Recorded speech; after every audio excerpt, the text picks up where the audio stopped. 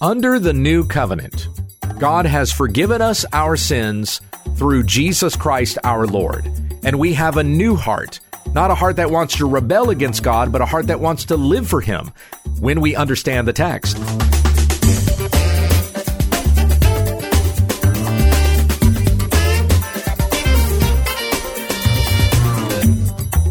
This is When We Understand the Text, a daily study in the Word of God, that we may be conformed to the image of Christ. Visit our website at www.utt.com. And don't forget to follow us on Facebook and Twitter. Here once again is Pastor Gabe. Thank you, Becky. We're back to our study in Hebrews chapter 10. Moving on to the next section, I'm going to begin reading in verse 11, and we'll go through verse 18 in the Legacy Standard Bible. This is the word of the Lord. And every priest stands daily, ministering and offering time after time the same sacrifices, which can never take away sins. But he, having offered one sacrifice for sins for all time, sat down at the right hand of God, waiting from that time until his enemies are put as a footstool for his feet. For by one offering he has perfected for all time those who are being sanctified. And the Holy Spirit also testifies to us, for after saying, "This is the covenant that I will make with them, after those days, says the Lord, I will put my laws upon their heart, and on their mind I will write them." He then says, "And their sins and their lawless deeds I will remember no more." Now where there is forgiveness of these things, there is no longer an offering for sin. Amen. I think I said that after yesterday's reading too, but I just can't help myself. What a wonderful promise. What a wonderful new covenant that we live in now. By Jesus' death on the cross, who died once for all, we are forgiven our sins, and we can now worship him from the heart. And there's no longer a need for any further offering for sin. Now, we are to live as living sacrifices unto the Lord. That's in Romans 12:1, but that's not having to die, like physically, literally die, or shed the blood of an animal to try to atone for our sins. But as we've read here in Hebrews 10, the blood of bulls and goats never had the power to cleanse a person of sins anyway. That was in verse 4.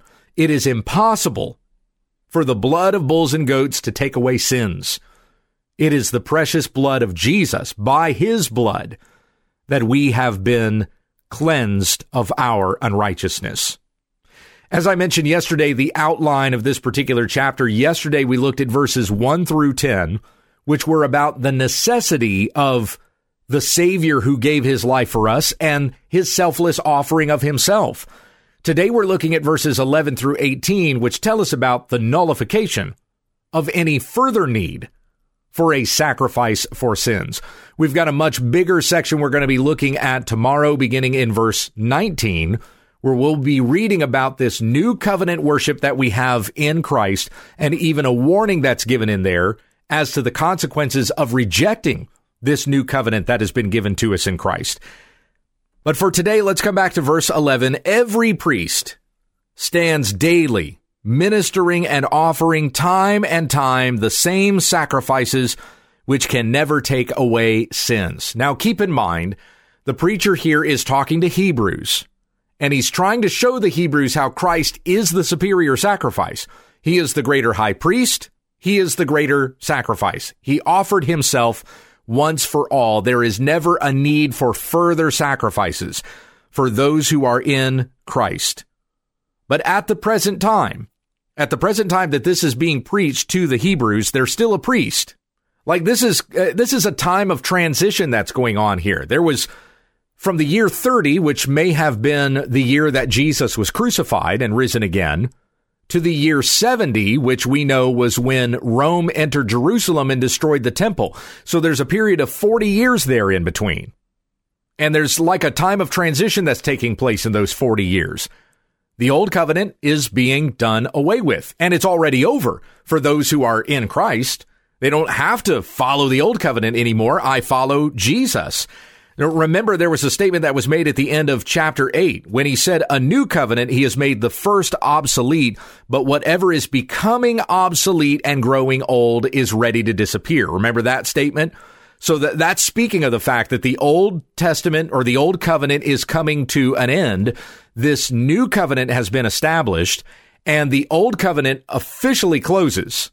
Like, there's not even an option for you to continue to practice the Old Covenant when the temple is destroyed, because that very place where it is said, the one place that sacrifices were to be offered unto the Lord, that's taken away. So people can't go there and offer sacrifices anymore. And for 2,000 years, that's been the case. The Lord has prevented any kind of rebuilding taking place on that spot. There is no Jewish temple anymore. As Paul says in Acts 17, the dwelling place of God is not a place that's built by human hands. He dwells within his church, that's in 1 Corinthians 3, and he dwells within the very souls of the people who believe in Jesus. That's in 1 Corinthians 6. You are a temple of the Holy Spirit who has been given to you by God. All of this taking place, of course, in the new covenant. So the old covenant's passing away. All of those things are growing obsolete, ready to disappear. So Paul is speaking, or the preacher here, the preacher in Hebrews, is speaking to a people that still live at a time where there is a priest there in the temple that is continually offering sacrifices, but he's doing something that can never take away sins. So the preacher here is urging those Hebrew Christians not to return to those old things. Don't go back to that. It's becoming obsolete and it's going to disappear anyway, but recognize, even if it were sticking around, it doesn't have the power or the ability to take away sins. All of those things were types and shadows of the Christ who was to come. He has come. He has been sacrificed once for all. He is risen again, and whoever believes in him, our sins are forgiven. Verse 12, he, having offered one sacrifice for sins for all time, sat down at the right hand of God. For Christ to sit at God's right hand, that is to complete the work. It was done. It was to signify it is finished. Of course, Jesus said those words from the cross, but we recognize that the work of Jesus' earthly ministry was truly finished when he ascends into heaven and he sits at the right hand of the throne of God. It is stated in Hebrews chapter 1, right at the very beginning of this letter, that he, having accomplished cleansing for sins, sat down at the right hand of the Majesty on high. That's the next event that happens. After Jesus completes the work of making an atoning sacrifice for sins, he sits down at the right hand of God. That's repeated again here in chapter 10, verse 12. Verse 13, waiting from that time until his enemies are put as a footstool under his feet. So Jesus completed the work of atonement. He rose again from the dead. He ascends into heaven. He sits at the right hand of God. And so there at God's right hand, first of all, he's interceding for us. We've read about that previously in Hebrews. So he is our intercessor. He is our great high priest going before the Father on our behalf. So that's one thing that he's doing in heaven, but he's also waiting. He's interceding for us, but in his intercession, he's also, from that time that he sat down at God's right hand until his enemies are put as a footstool for his feet. That is once again a quote that comes from Psalm 110, which is the most quoted psalm in the New Testament. And we've heard from Psalm 110 several times in Hebrews. This is the psalm, it's the psalm that talks about Christ being a priest forever according to the order of Melchizedek. That's in verse 4. But it's right at the start of the psalm where it says, Yahweh says to my Lord, sit at my right hand until I put your enemies as a footstool for your feet. And that's what's being accomplished in the world right now. Every time the gospel goes forth and is proclaimed, and sinners are won into the kingdom because they turn from sin to believe in the true gospel and they are saved. Every time that happens, the enemies of Christ are defeated. And that's happening over and over and over again until that work is completed, until the last sinner is saved and Christ's enemies are destroyed and places a footstool under his feet. And then he comes with the final say, the final judgment upon the living and the dead, when the world will be consumed with fire, the heavens will pass away with a roar, on that day that Christ returns with the angels of God in flaming fire, as talked about there in 1 Thessalonians chapter 1. He will return in judgment. When he came the first time, it was to be our Savior. When he comes to the second time, it will be to judge the world. Now, he will also be a Savior to us in that day, because we will be rescued out of this world into his presence, and we have nothing to fear of the judgment of God that comes upon this place. But on that day, his enemies totally defeated. Christ returns, his enemies are vanquished, and until that day comes, he sits at the right hand of God, interceding for us on our behalf. Verse 14, for by one offering he has perfected for all time those who are being sanctified. You know, it's fascinating to consider, but Jesus offered himself for those who are being sanctified. How do you know who Jesus died for? Well, who's being sanctified? That's who Jesus died for. He did not die for every single person in the world, and there's nothing in Scripture that says that. There are passages of Scripture that people will take and apply that to every single person in the world, but in context, that's not what's being referenced. As Lorraine Bettner said, the man who applies the atonement to all men reduces its effectiveness to such an extent that it becomes practically no atonement at all.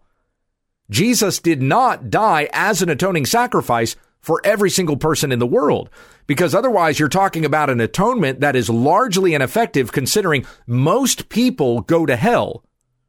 Most people do not turn from their sin to the Lord Jesus Christ and are saved. And so if that's the case, that Jesus dies and atones for the sins of a bunch of people that go to hell, then you're talking about an atonement that is largely ineffective. But we know that the atonement is effective, because the atonement is only applied to his elect. Those who are being sanctified are those for whom Jesus died. And by this one offering, he's perfected for all time. Only those who are being sanctified, we who are growing in holiness and righteousness. And the person who comes to faith in Christ will finish the faith in Christ. As Jesus said, as Paul said, so the word of Christ through the Apostle Paul in Philippians 1:6, I am confident of this, that he who began a good work in you will be faithful to complete it at the day of Christ. Everyone who is in Christ will finish in Christ, and we will be in Christ forever in glory. Verse 15, and the Holy Spirit also testifies to us, for after saying, this is the covenant that I will make with them, after those days, says the Lord, I will put my laws upon their heart, and on their mind I will write them. He then says, and their sins and their lawless deeds I will remember no more. And now we come back to the prophecy concerning that new covenant, which was made in Jeremiah 31. So here in this particular passage, this is verses 33 and 34. Verse 33 is referenced in Hebrews 10:16, and then Jeremiah 31:34 in Hebrews 10:17. So looking at verse 16 again, the Holy Spirit testifies to us. The Holy Spirit testifies to us. So though this came from Jeremiah, this is the word of God, right? Verse 16, this is the covenant that I will make with them after those days, says the Lord. I will put my laws upon their heart, and on their mind I will write them. I mentioned that was also prophesied through Ezekiel. We see it here in the new covenant promise through the prophet Jeremiah. Consider what is said to us in Romans 8 about the law of Christ that has been written on our hearts. I'm going to start at verse 1 just because it's such a great verse. Romans 8:1. Therefore, there is now no condemnation for those who are in Christ Jesus. For the law of the Spirit of life in Christ Jesus has set you free from the law of sin and death. For what the law could not do, weak as it was through the flesh, God did, sending his own Son in the likeness of sinful flesh, and as an offering for sin, he condemned sin in the flesh. Boy, that sounds a lot like what we've read here in Hebrews 10, right? The law had not the power to forgive us of our sins. In fact, the law awakened in us a desire to sin. Because of our sinful nature, we wanted to disobey the law. So the law did not have the power to make us righteous. But it was through what God did for us, sending his own Son in the likeness of sinful flesh and as an offering for sin. Through this, he condemned sin in the flesh. Verse 4, so that the righteous requirement of the law might be fulfilled in us, who do not walk according to the flesh, but according to the Spirit. So now we who are in Christ, who have the Holy Spirit dwelling within us, now the righteous requirement of the law can be fulfilled in us, where previously it was just self-righteousness. But now with the Spirit of God dwelling within us, we obey the law to God's glory.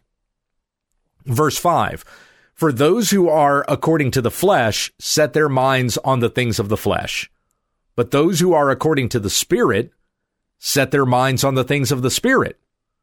For the mind that is set on the flesh is death, but the mind set on the Spirit is life and peace.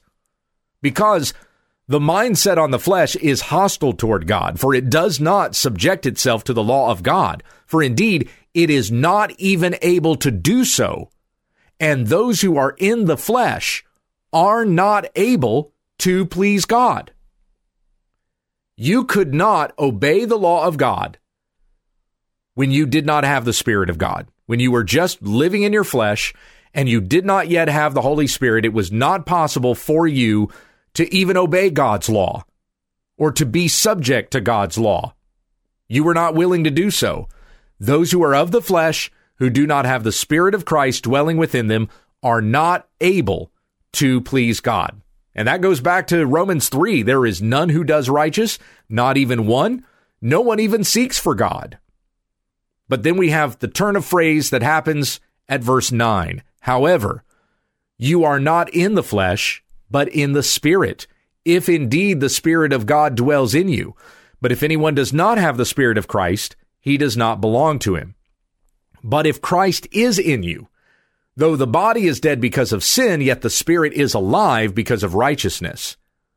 If the Spirit of him who raised Jesus from the dead dwells in you, he who raised Christ Jesus from the dead will also give life to your mortal bodies through his Spirit who dwells in you. So then, brothers, we are under obligation not to the flesh, to live according to the flesh. For if you live according to the flesh, you must die.